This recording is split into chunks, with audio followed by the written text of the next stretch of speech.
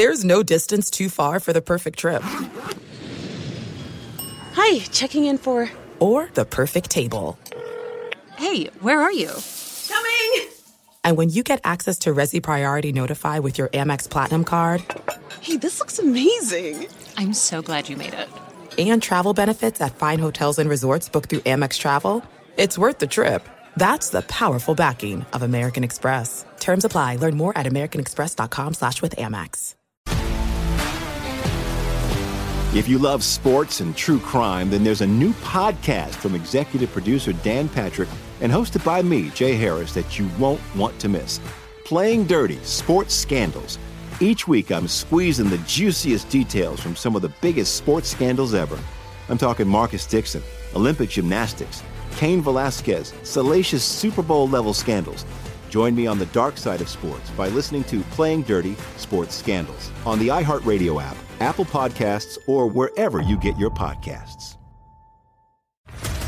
What's up, everybody? This is Stephen A. Smith, host of the Stephen A. Smith Show podcast. Tune in every Monday, Wednesday, and Friday at the very least as I bring you all new episodes that feature the biggest headlines in the world of sports, pop culture, business, and I answer your phone calls and respond to your tweets. You'll hear my unfiltered opinions and straight-shooter interviews with top celebrities and game changers.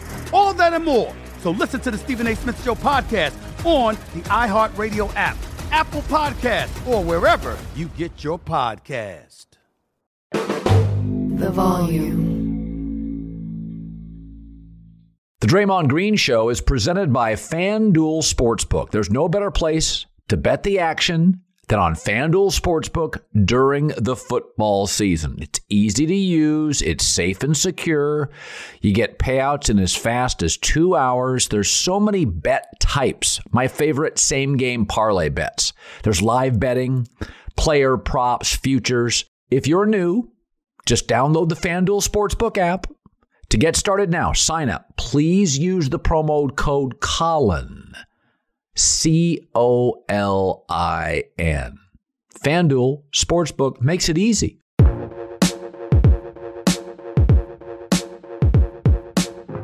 What's up, everybody? Welcome back to the Draymond Green Show. This is episode 42, and it's our first episode of the offseason for the podcast. Obviously, you know, it's been a lot going on this last week or so. I feel like I'm finally starting to get my bearings and just like my legs back under me, but most importantly, my mind. When going through the playoffs, well, before we get into this, it's been a great week, as you know. The parade was absolutely incredible, which we'll discuss a little more about that. But as I mentioned, this is the first episode of the offseason, and we're about to hit the ground running. What do I mean by we're about to hit the ground running? If you have not seen, doing a live podcast recording / show in New York City, Monday night with JJ Redick, the new media, is going to be absolutely insane. The podcast will live in the normal podcast feed. So if you can't make the podcast, or the show, there were not a ton of tickets as it is a smaller venue. So, and then obviously it's the summertime and people are traveling and blah, blah, blah. If you can't make it, the podcast will live where every other episode live, and you'll be able to check it out. So don't fret, my pet will be just fine. But in saying that, as you know, the parade was about almost a week ago, and it was great. Why was the parade great? I must be honest. After having parades in Oakland, I was a little nervous because I just didn't know what to expect. I am the type of person, like, I like things to stay the same. I'm very shy, which most people would never believe when it comes to like new people. It does not work well with me. It takes me a while to get comfortable with people. Like, I just like things the same. I said all of that to say, after having 3 parades in Oakland and then coming to San Francisco and having a parade, I was a little skeptical about it because I just didn't know what to expect. And I love my Oakland family, as Oakland will always be a home, second home to me. Really grew up there and became a man, not like grew up like we know I'm Saginaw, Michigan through and through, baby. That doesn't change. But I grew into a man in the city of Oakland, so that place will always have a special place in my heart. Never change. But if I'm ranking parades because we live in this society that's always trying to like rank and compare dumb shit, I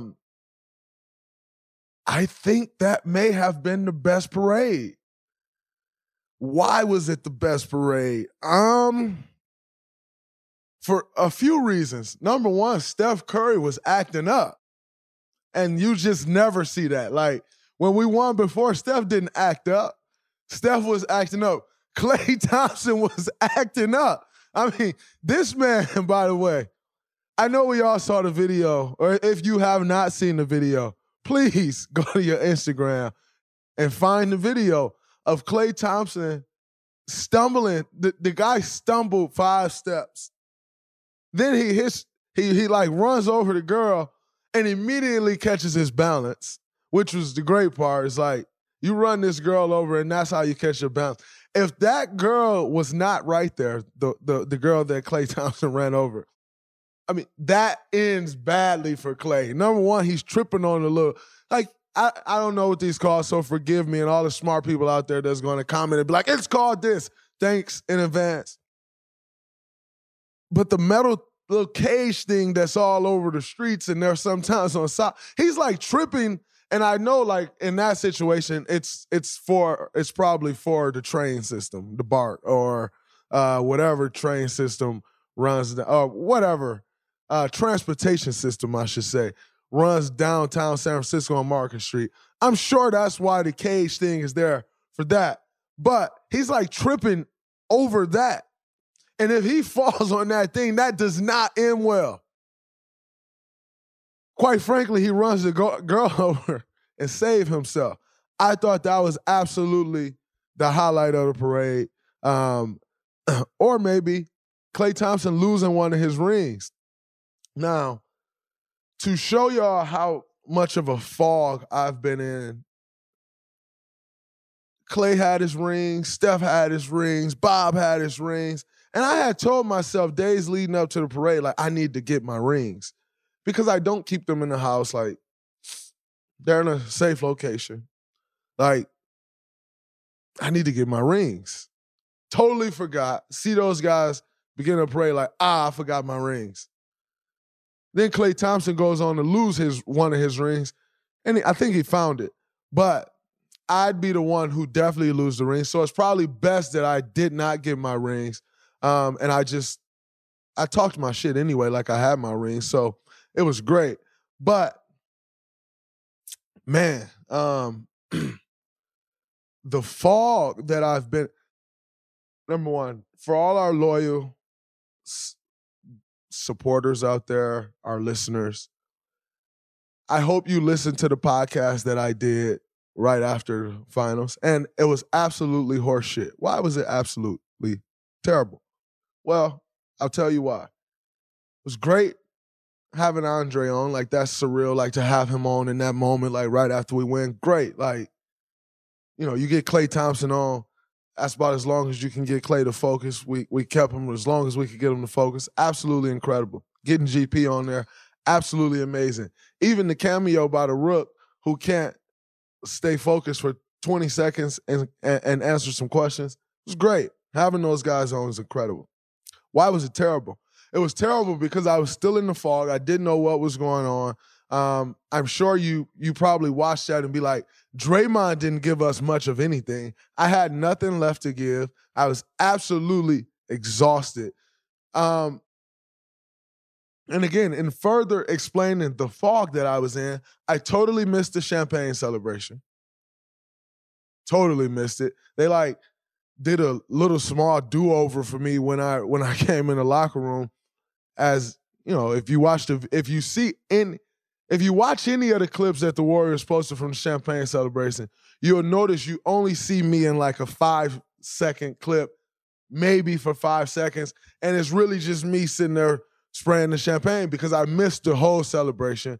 Again, just in the fall, on the court. I'm standing on the court and like not realizing pretty much anything that's going on around me.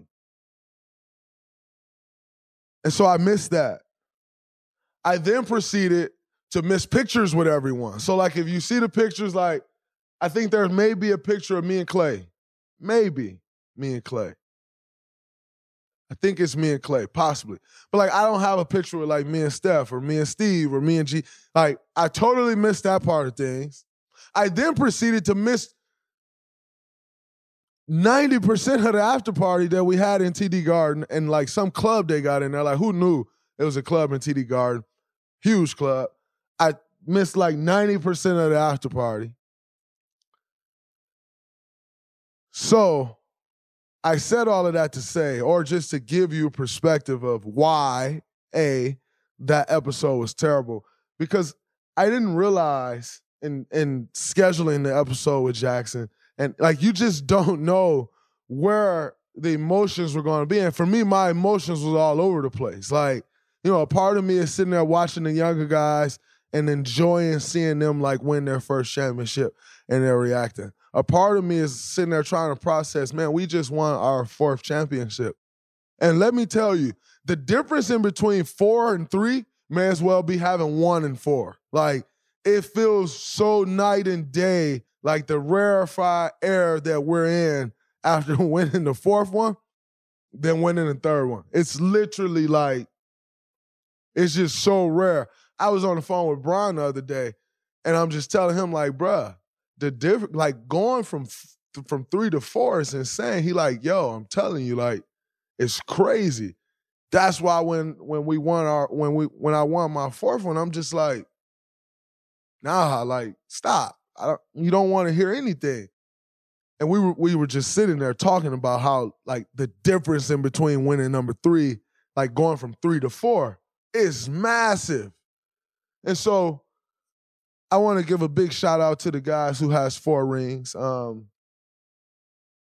Obviously, your current active players is made up of the Dubs and LJ, so that's a very short list. But Shaq Diesel, who I said a million times, was growing up for me like it was Shaq. Like, huge Shaq fan, had to zip up Orlando Magic onesie. My nightlight was Orlando Magic. I had the iron on, half ironed on, and the rest is like going missing. Shaquille O'Neal Magic jersey with the lines in it, the him and Penny jerseys. You know, like, growing up, for me, my favorite player all time is Shaq. Just the way he dominated. I actually be going back and watch some of Shaq highlights and different stuff of Shaq.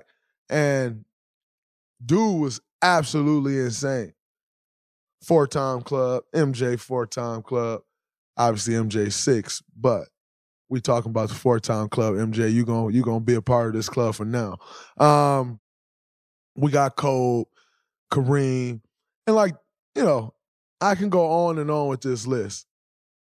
Scottie Pippen. The moral of the story, Steve Kerr. I'd be remiss if I didn't say Steve Kerr. But there's 44 guys. 4 of them happen to be from our camp. And in NBA history, there has 4 championships. And so that leads you to the conversation of this All-75 team.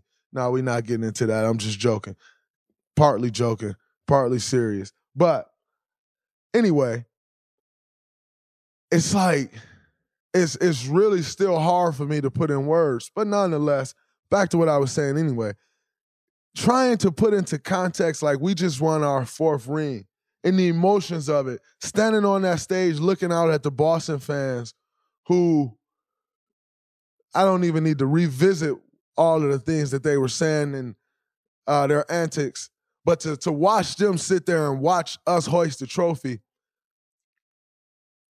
my emotions in my mind was just all over the place. And so just kind of missed the moment. I remember a story, Peter Guber, who's one of the majority owners, mentor of mine, one of the majority owners of the Golden State Warriors, he told me a story years ago. He said, Draymond, I always wanted to win. I always wanted to win an Oscar, you know, and you do all of these things and you put these movies together and like the ultimate goal is to win an Oscar. And I'm like, yeah, it's great. He said, and Draymond, we finally got the movie. We got our Oscar. He said, and I'm on like a chair in back of everybody, like trying to stand up and so I can be in the picture. He said, and in that moment, I realized the picture is the least important part of this journey. It's the actual journey that you appreciate. It's the times on set with the actors and with the directors and producers and actresses. That's what you appreciate. You appreciate the journey. You appreciate the process of getting there. And it took me to have to trying to hop on a chair in the back and like be in the picture to realize like it's all about the process and the journey. And so a part of me is just standing there and like not even really caring about the picture or about holding a trophy. Like I never held a trophy on stage. First time I held a trophy was like in the pictures afterwards where you take the individuals, but really hoisted the trophy was the parade. And so it was a surreal moment for me, but it was also a little confusing, if you will. And what I mean by confusing is just, it was just all over the place. I was all over the place. So that was kind of the ending of it for me, or yeah, essentially the ending. But I also want to walk you back to games 5 and 6. A very interesting detail. I think a couple of people picked up on it, but most people didn't. I wore the same outfit game 5 and game 6. If you would have saw my packed bag on the way back from Boston, or way to Boston, very small bag, because I didn't have many clothes. I wore my same black Converse sweatsuit to game 5 and to game 6. What was the significance behind that? The significance behind that was I felt like leaving Boston that I was in a war. With the people screaming and yelling the way they were, the disrespect, I felt like I was in a war. And no disrespect to our soldiers and to our armed forces as a whole, and actually going to war. When I say we appreciate everything our armed services do for our country, for us as American citizens. So I'm not making the comparison as if I was going to like real war. I was going to war in my world, and my world is basketball. And I felt like I was going into a war. And so my mindset was all black, everything. Like I'm going to take something, and that's just kind of where I was mentally. I also didn't want to spend any energy on what I was going to wear that day. And so for me going into game 5, Hazel's asking me, she's like, do I need to iron your clothes for you before, like, you want to sit your clothes out before you take a nap? I'm like, yeah, I think I'm just going to wear an all black jogging suit. And she's like, okay, well, if you change your mind, let me know or sit. And then when I woke up from my nap, she's like, hey, you got something for me to iron? I said, no, I'm 100% wearing an all black jogging suit. And then, go to game 5. We win game 5. And I told her, I'm going to take this jogging suit off. I'm going to pack it up. No, I'm not washing it. No, I'm not. I didn't have time to send it to the cleaners or anything anyway, because we left the next morning after game 5. This is going straight in the bag. And I'm going to game 6. And I'm going to wear the same outfit. And that's exactly what I did. And the result was the exact same. I think after game 4, we knew we had them. Like, after game 4, I'm like, all right, I'm wearing all black. It's going to be a funeral. Game 5, it's time to go ahead and really try to kill these, kill these boys. Game 6, we put the dagger in these boys. But that was kind of, that was my mindset. And so that's how I went into game 5 and game 6 with the absolute same outfit on. It was incredible. It was a part of my journey. And for me, like I said, that was my mindset, and I absolutely enjoyed that. Now, like I said, I knew after game 4, we knew after game 4, and really after game 3, but especially after game 4, that, we had, that was kind of it. And so you go into game 5 where they, we take a big lead, they fight back. The biggest shot of the series was Jordan Poole's shot before the end of quarter number 3 in game 5, where he banked the 3 in. Why was that the biggest shot of the series? The reason that was the biggest shot of the series was because they had fought back in the third quarter, which we had dominated third quarters. They fought back in that third quarter, and when they fought back,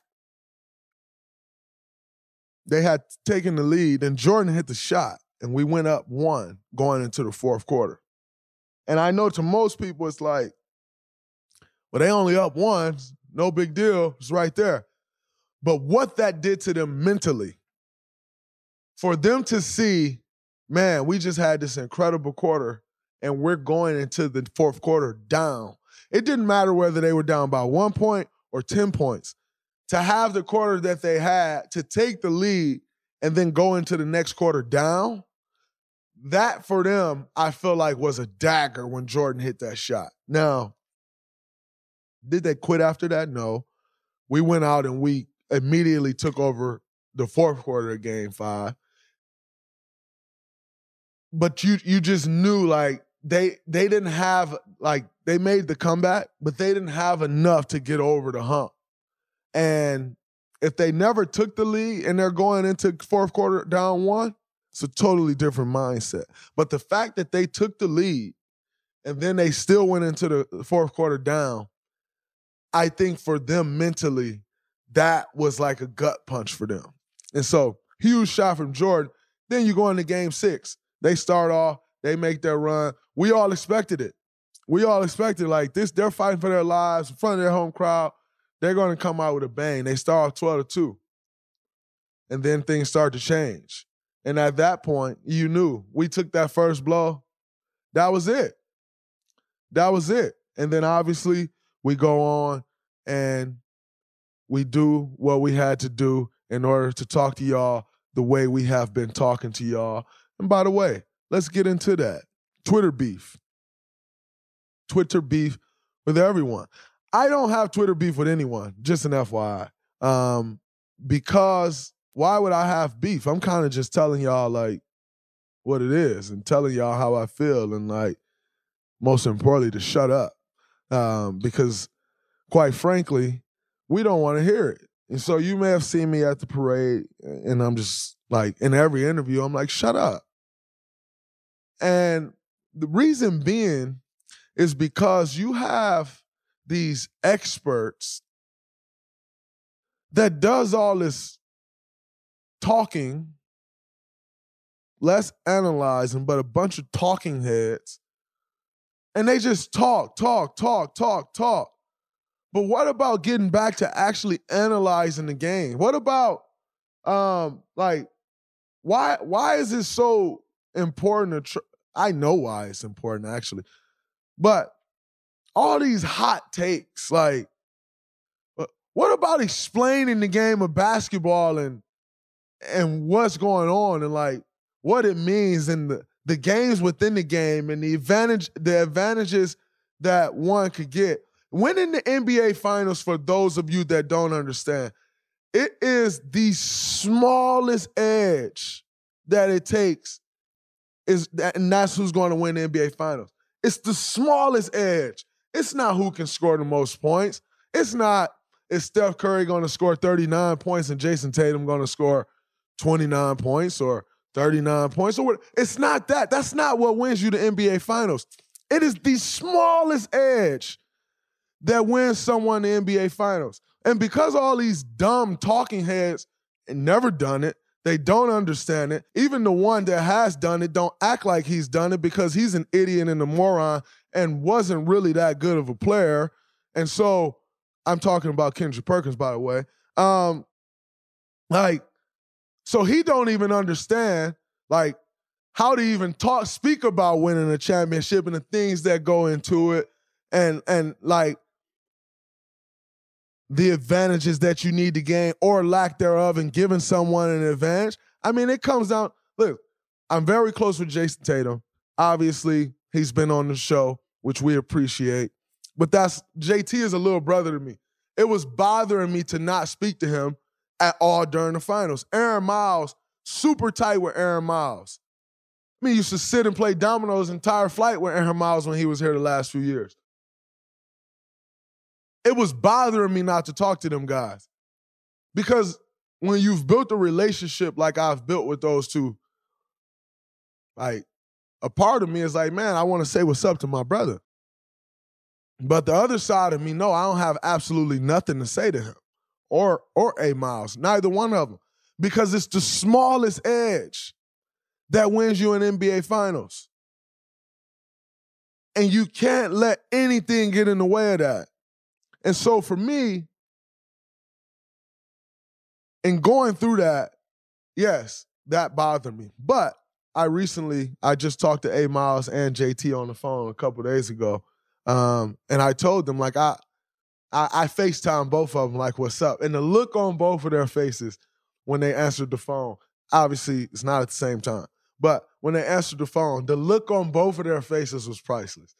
I wish I would have screenshotted it, but I didn't. Because some things are just for those moments, and that's one of them. But the look on both of their faces was priceless.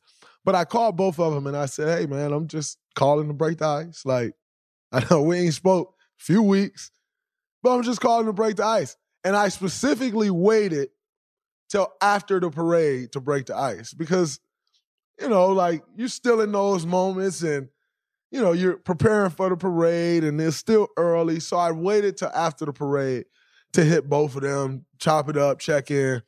And it was great. It was absolutely incredible.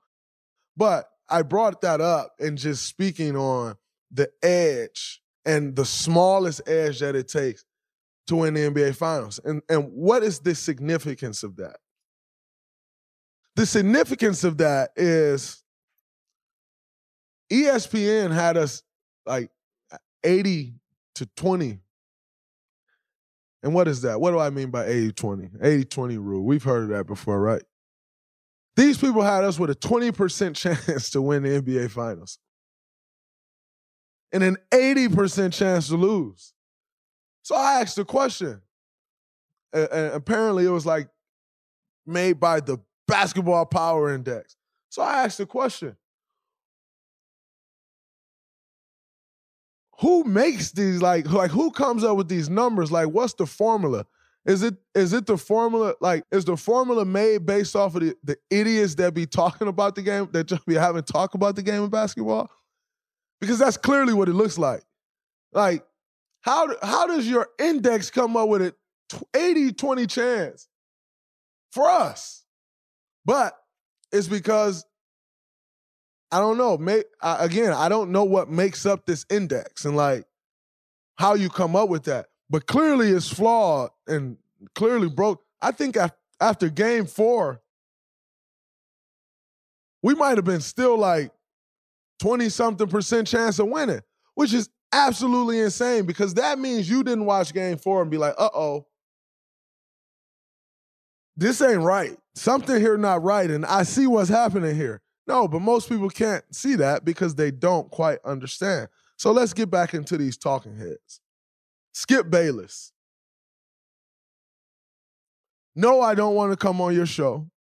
No, I'm not going to come on your show and debate. But if you want to analyze the game of basketball and we come on there and we do that, I'd absolutely consider it. I'd consider it. I'll say I'm going to come, but I will consider it. But if you want to sit there and debate, I didn't go to law school, brother. Like, I don't want to come on your show and debate sports or debate anything else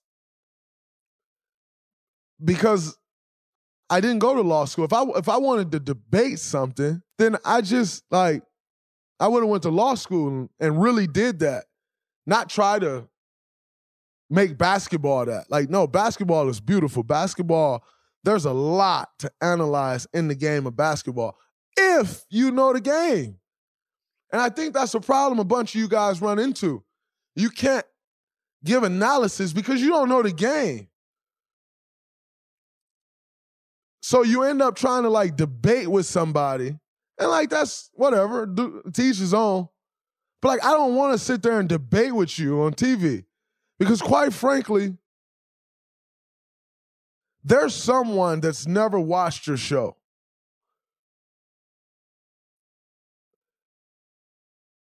And they may be flicking through the channels and see me on your show. And because they've never watched the show and they flick through the channel and they see me on your show, they may mistakenly take me for the fool as opposed to knowing right away that you're the fool. And I'd hate for them to mistakenly take me for the fool that you are or get me confused with the idiot that you are. Like, I don't have much of an interest for that. I wouldn't want that on my name and to like no, it's very evident what you are and who you are. Like, we know that. It's concrete. Like, we know exactly who you are. Clown. And I just don't think I'd be doing myself any service or any good by coming on your show. I'm also not sure that I would even want you as a guest on the Draymond Green show. Because if you go back and you look at the resumes of guys on the show, you don't qualify. Like, you don't qualify for this show. Your resume not there. So I probably won't come on your show unless you want to sit there and analyze the game of basketball. Then I'll come on, maybe. But I'm not sure. And the only other outlet I would really be able to talk to you on is right here on the Draymond Green show. And again, your resume doesn't quite crack. It doesn't quite crack the code. Maybe we'll change that standard one day and have a guy like yourself on. But as of right now, especially coming off this 4th championship, you're not welcome, my friend. You are not welcome here. And by the way, you come out talking about the new media. You're not the new media. You the real media. You are the real media. You're right. You've attached your name to a black man for all of these years. And that black man is none other than King James, LeBron James himself. And you tried to tear him down as much as you can all these years. So you're right. You are the real media. You are exactly who I speak of when I say this is the new media. We do this differently. You're right. I'm happy you admitted it, real media.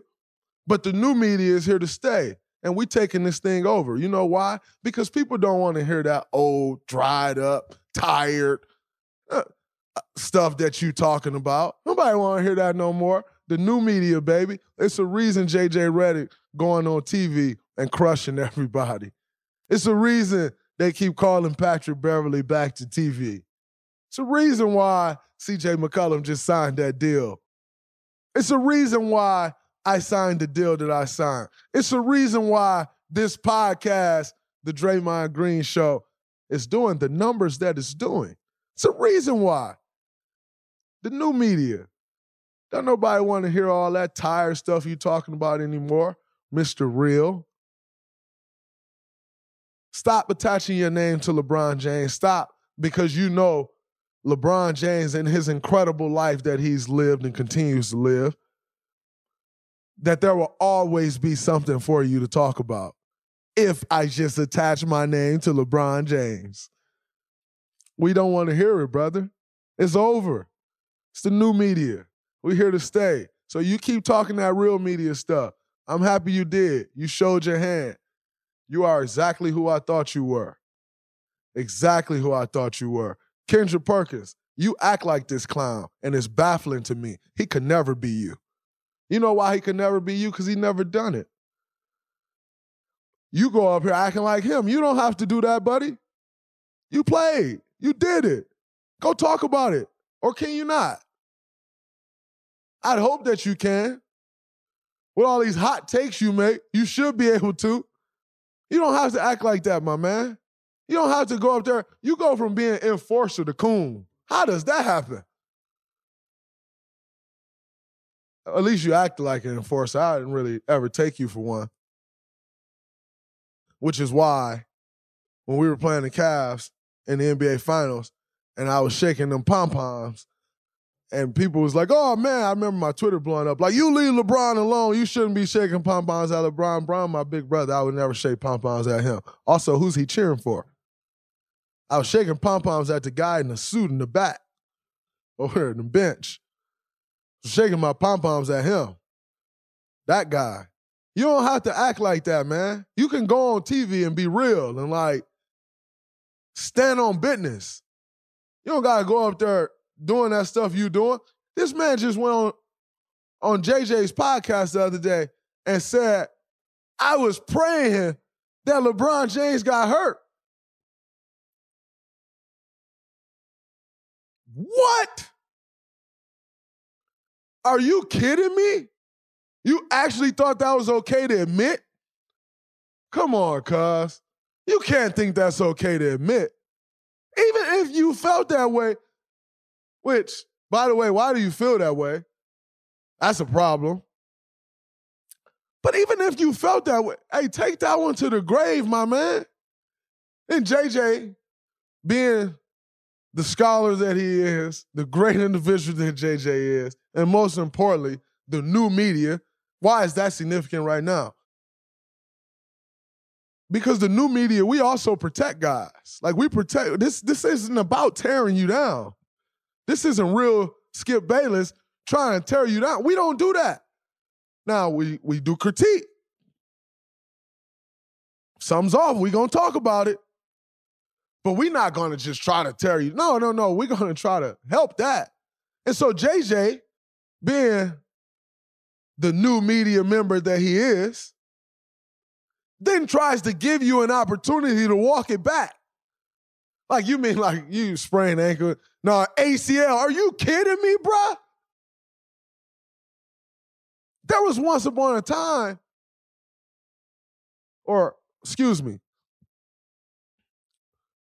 there was once a point in time where ACLs was ending people's careers, man. You remember this, how we feed our families? We always talk, like, I don't know if you do because it's not much substance, but I always talk about, like, when you get hurt, you leave the court, like, you live that. Like, you don't leave the court and then it's like, all right, I'm not hurt no more. I can walk now. But when the game's going on and when practice is going on, I'm back on crutches like it's a video game. No, you really live this stuff. So for you to prey on another man's downfall, that's a character flaw, my man. If you prey on somebody's downfall once, you're going to prey on it again. Not necessarily that you prey on LeBron's downfall because y'all are in, like, living two totally different worlds. But that just means you're the type of person that'll prey on someone's downfall. That's a little whack to me. That's not new media-ish.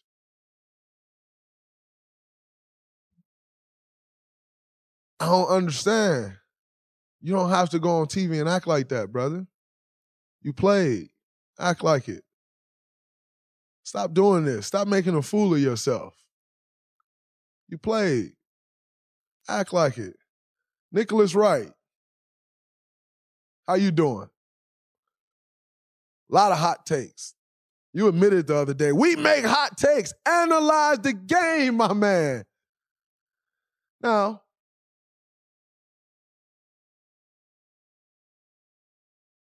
total opposite of Skip Bayless. Skip Bayless has kind of rolled LeBron James and tried to tear him down for all these years, and that's how he fills his segments on his show. Nick Wright has been total opposite. LeBron could go 1 for 19. Nick Wright gonna say he made one shot and he was the best player on the floor.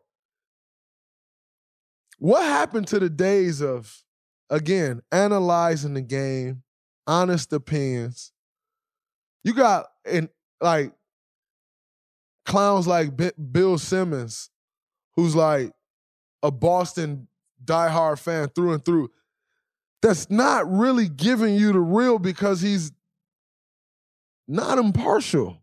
Like, what happened to the days of doing a great job in media and your stories and your takes and just giving analysis, not being a homer, not Kendrick Perkins going on First Take and then going on the Boston Celtics home TV show. Like, yeah, we're going for the Celtics. Dude, you were just doing national TV about these games. By the way, the issue that I have with this topic in particular is y'all are misguiding people. Like, people actually see y'all on TV and they actually think y'all know what y'all talking about. So then when they actually think that you guys know what you're talking about, they may be betting on games and they're watching you and like listening like to Kendrick Perkins say dumb things about the Celtics and the Warriors. They may believe you. And you're not giving them the real because your heart's in it and because you're not doing a great job at what you should be doing, which is analyzing the game of basketball. If you're going to talk about the game, analyze the game. Say why this is wrong. Say why that happened.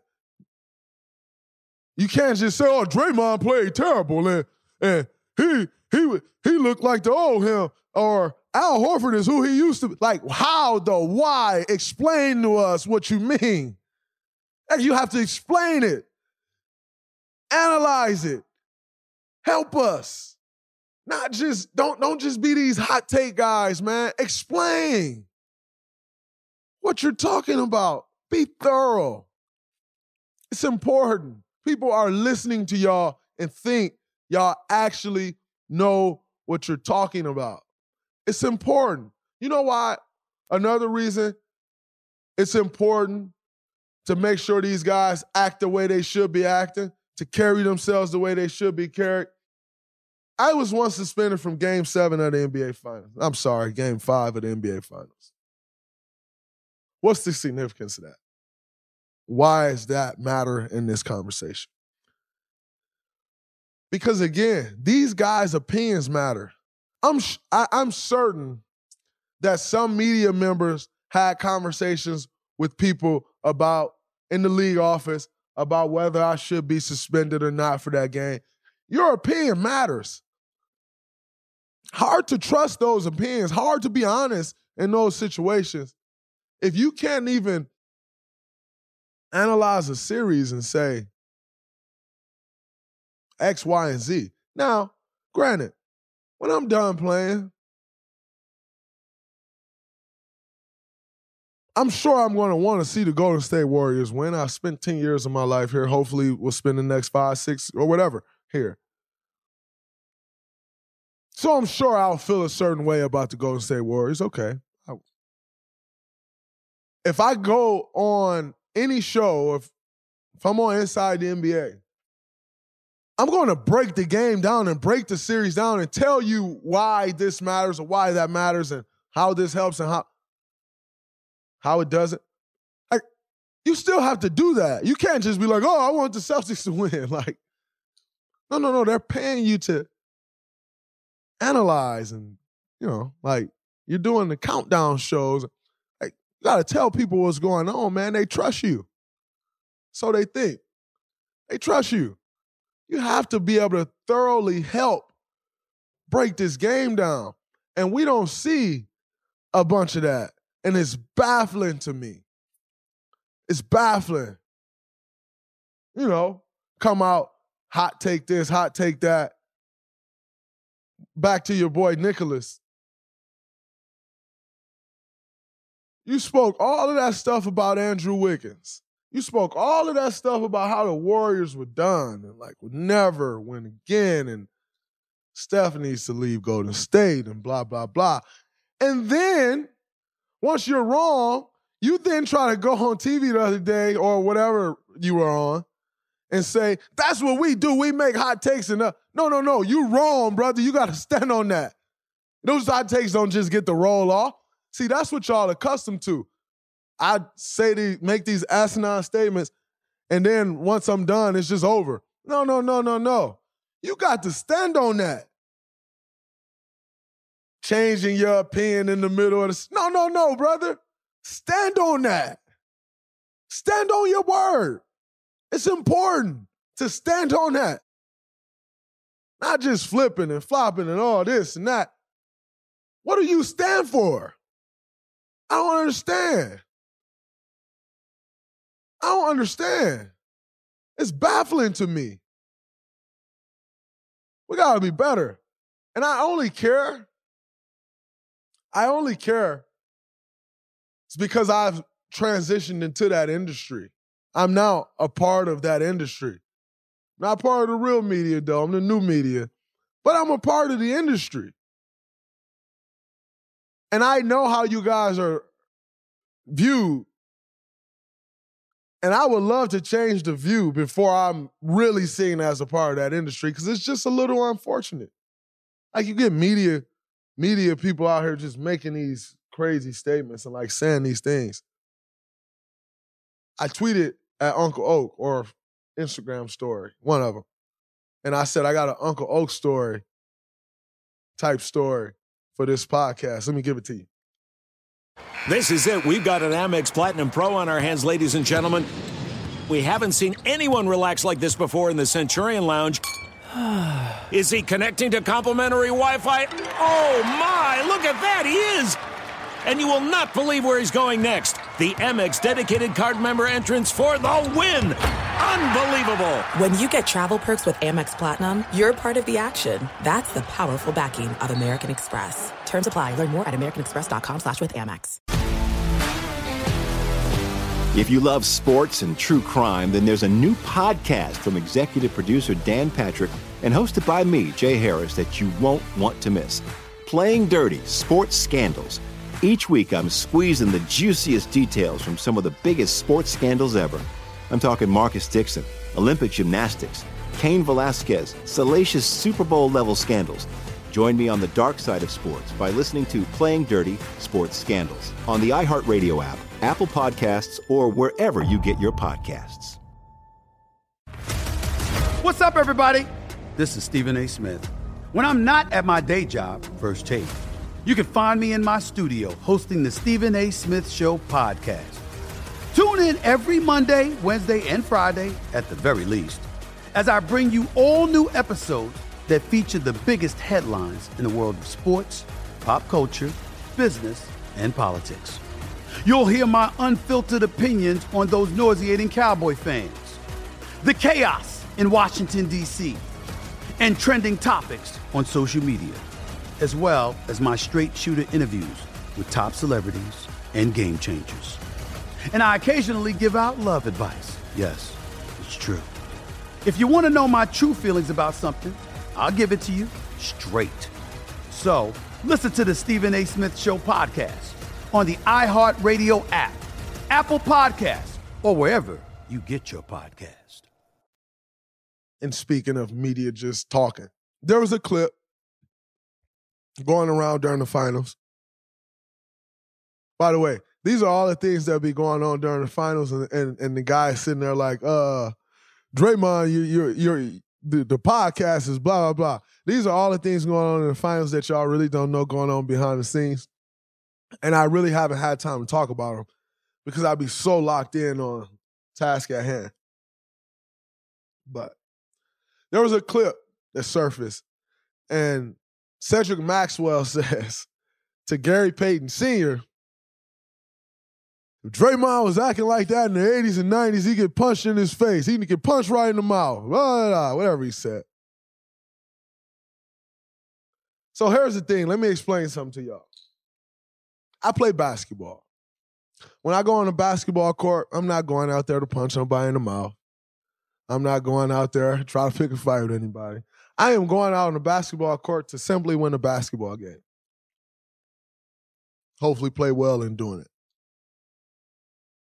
in doing that, you're going to try to find any small edge that you can, because the smallest edge wins you the NBA Finals. Okay.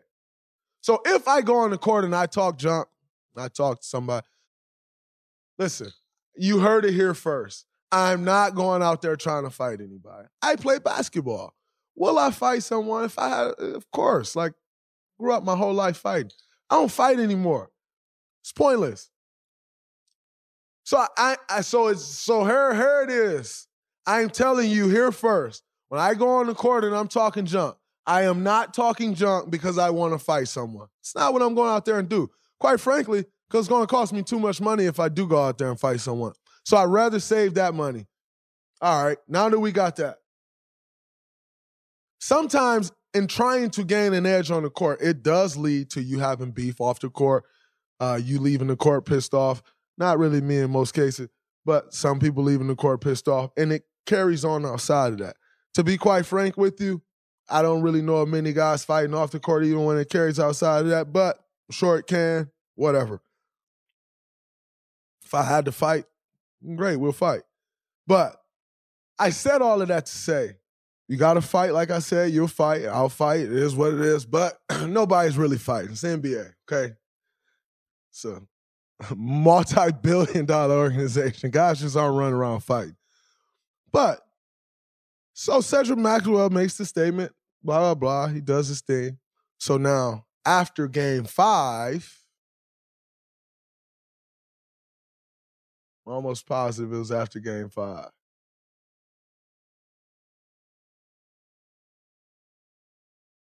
Yeah, I think it was after Game 5. I'm almost positive. After Game 5, I go out and I do the Scott Van Pelt show. And then I see to the left, my family's still sitting in the stands over where they sit. So I go over there, kiss my family, hug them. I'm like, all right, I have to now head back to do, I just finished Scott Van Pelt. I now have to head back and do the media room. So in doing that, where their seats are in the tunnel, I'm about to walk out of the tunnel. Who's standing there? Gary Payton Sr. and Cedric Maxwell, along with a few other people, but those are the two that I see, and I noticed. So if GP's standing with his back to the stand, Cedric Maxwell is like standing over here. So I like come into between them, and I put my back to Cedric Maxwell, and I tell GP, nobody should ever be able to come to you and like think they can talk about me and they got a friend in you. Like, GP, that's my OG, man. Like, even before young GP got here, I used to play dominoes with GP, like Oakland, real Oakland legend. Like, nothing but respect and love forever for GP, OG. I said he shouldn't be able to come to you like he got a friend in you and talk about me, because ain't nobody going to come to me and talk about GP like they got a friend. No, you're going to do one or two things. Either you're going to go tell GP that you told me you're going to punch him in his mouth, or I'm telling you right now, I'm going to go tell him that you said you're going to punch him in his mouth. Because if you're walking around saying you're going to punch this guy in his mouth, I think he should know. So I told GP that. And GP like, man, I ain't getting into all that. He's standing right there. I said, I know he's standing right here. That's why I came and said it to you right now. Because I saw you earlier. But I ain't say it to you earlier because I want him to know when you're gonna talk about punching somebody in the mouth, you gotta stand on that. You can't just be walking around talk like, oh, he get well, you do the punching. You gotta stand on that. And so I asked, GP like, nah. And so then Cedric Maxwell like, oh man, I'm gonna get out of here. Of course you are. Because you walking around talking about you're gonna punch someone in the mouth, or somebody will get punched in the mouth, or whatever. But I'm playing basketball, and I'm trying to gain an edge in a basketball game. Punching in the mouth has absolutely nothing to do with basketball. So let's just keep this basketball. And so then he walks out. He walks off. I finish talking to GP. So then I walk out the same tunnel because I'm going to do my media, and he's standing there like, Draymond, let me talk to you. And I'm like, it ain't really nothing to talk about. Like, you said I would get punched in the mouth. So I want to know, are you going to punch me in the mouth? No, I ain't going to punch you in the mouth. I appreciate your game. Of course you do. So then stop talking about that. Like, there's absolutely no reason for you to be talking about me getting punched in the mouth unless you're going to punch me in the mouth. And so it's just this whole thing of like, you know, you saw Russ the other day, check, Skip Bayless, like Russell Westbrook. Like that man's name is Westbrook. Like, that man has children. That man has a family. That's a family name. You're talking about Russell Westbrook. Again, people just run off talking and think they don't have to stand on that. You got to stand on them words, man. Your words mean something. You got to be willing to stand on that. And so that's like my whole thing with the new media. Stand on that. Real media. But calling this man Westbrook, like, what? Who are you? So hopefully these guys will see this. Of course, they'll look at it, they'll go respond and say, I'm not doing that, Bob. But if you know what's good for you, you got to make the adjustment, man, because people tired of that old-ass tired stuff y'all giving. They sick of it. Yours truly, the new media.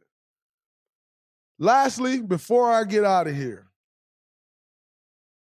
let's talk about free agency. Before I get to this will actually lead right into where I'm going.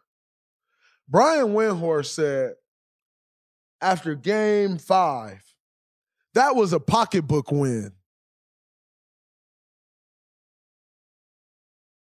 The Warriors bought that win. I got no problems with Brian Windhorst. I got no problems with Brian Windhorst at all, actually. I have a problem with that statement. The reason I have a problem with that statement is because it's very contradictory. How is it contradictory? Well, quite frankly, you guys said paying Klay Thompson the money that he made coming off of his injury was a bad idea by Joe Lacob. They should have paid him less money. Blah, blah, blah. You guys also said Steph Curry and the extension he signed, it was over. And that was it. And blah, blah, blah. You guys also said when Andrew Wiggins came to this team that we never win again, that we took on that bad contract and he's a zero and a bust and blah, blah, blah. You guys also said that I was washed up. Those are our 4 highest paid players. You had an issue with every single contract. The moment it's beneficial, it's no longer a problem. Now we bought the win. How is that possible after y'all had an issue with every single one of the contracts I just mentioned, our top 4 contracts, you guys had an issue with? How is there any such thing as a pocketbook win? For a team that y'all said was pathetic, that would never win. That's baffling to me. Now, got to give Joe Lacob some credit. We do have the highest payroll in the NBA. In large part due to we drafted well. Our team, our front office, our ownership, the ownership group, they've done an incredible job. And number one, building the business of the Golden State Warriors. As we know, it was not great in 2011 when they bought this team. So they built the business, an incredible one. They've drafted well. Shout out to Bob Myers, the guy who did not receive a single vote for GM of the year or Executive of the Year. He did not receive a single vote. A single vote for a team that y'all said would never win again, would never do anything. The guy who put this roster together did not receive a single vote for Executive of the Year. And for the smart aleck that's out there, he may have received one. I don't think he received a single vote. That's no slight to whoever won Executive of the Year. But the guy who won a championship that put this roster together that y'all said was total horseshit didn't receive one. Okay. So we already know that there's a problem with the voting system. First team, MVP, DPOY, you name it. We already know there's a problem there. So that just falls right into the category with that. It's pathetic. But the fact that we can have a pocketbook win on a roster that y'all said would never compete, that is baffling to me. Like I said, we do have the highest payroll. Got to give Joe Lacob credit there. Guy is not afraid to spend, which, by the way, we got some important stuff coming up, which we'll talk about in a second, and the importance of it. But you can't say that. You just can't. Something that's baffling to me is that the Warriors, Steph Curry, he's been here 13 years, drafted. Klay Thompson, 11, drafted. Myself, 10, drafted. Wiggins, traded for, not signed. We traded for Andrew Wiggins. James Wiseman, drafted. I think the next highest paid player after that, if I'm not mistaken, is Jonathan Kuminga, drafted. Kevon Looney, drafted. The fact that we're paying the same tax penalties that teams are that can go buy a team is crazy. Like, the fact that there are no, like, okay, so you can go further into the tax if you have bird rights. But the fact that we've drafted all of these guys, and yes, the contracts get up there when you have success, but why is the tax rate the same exact tax rate as far as penalties go for someone if they just went and bought, when we say bought a team, if they went and signed every free agent that they didn't draft? Why is the taxes the same? I don't understand that. Like, so to get penalized for drafting well, that doesn't really make sense to me. Because then what's the incentive of drafting well and keeping your guys if that's going to be the case?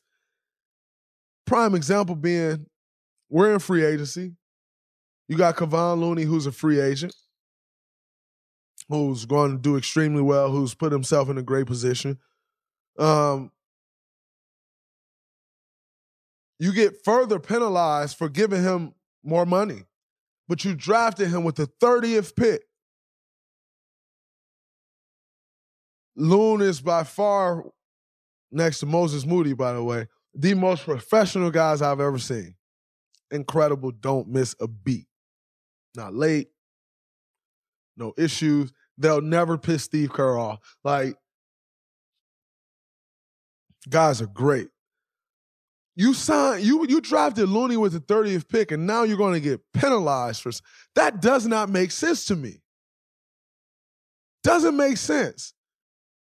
We signed GP when no one else wanted GP. Obviously not drafted, and so if there's a penalty there, I understand. You got Otto Porter, who's also a free agent, Nemanja Bjelica, Andre Iguodala. If there's other penalties, I get it. But for these guys, myself being one of them, that's like drafted here, the fact that you face the same penalties is baffling to me. It's baffling. It doesn't make sense because, again, what's the point of drafting well if you're going to get penalized ultimately for drafting well?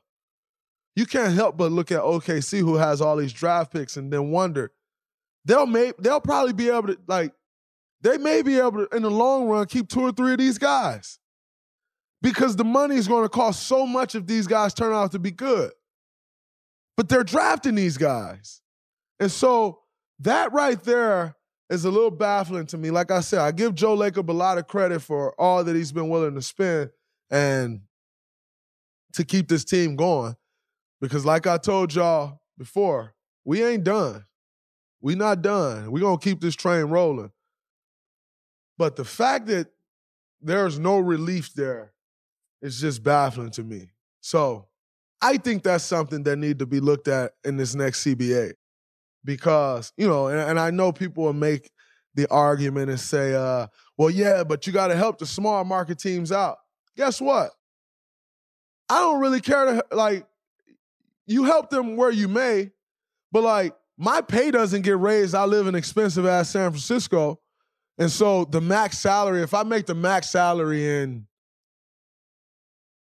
Oklahoma City, that money stretches way further than my max money would stretch in San Francisco. But they don't say, we're going to prorate your salary because the rent is more expensive or to buy is more expensive per square. They don't do that. But when it comes to small market teams, we get punished for saying, nah, if you're going to do that, then you got to make it that way across the board. Not just for a small market team or for this or that. Then you have to take into account all of those disadvantages and advantages across the board, including for the players. And with that, I'm out of here. That's a wrap from this episode of Draymond Green Show. Your next episode after this will be JJ and I. Hope all of you enjoy it. Until next time, by the way, guest is on the way back. JJ is not a guest. He's been a guest. JJ and I are collabing and doing Old Man and the Three and the Draymond Green Show, a collab. So JJ is not a guest. But guests are on the way back, and we're going to have some big ones. Stay locked in. Much love. That's a wrap from the Draymond Green Show. Peace.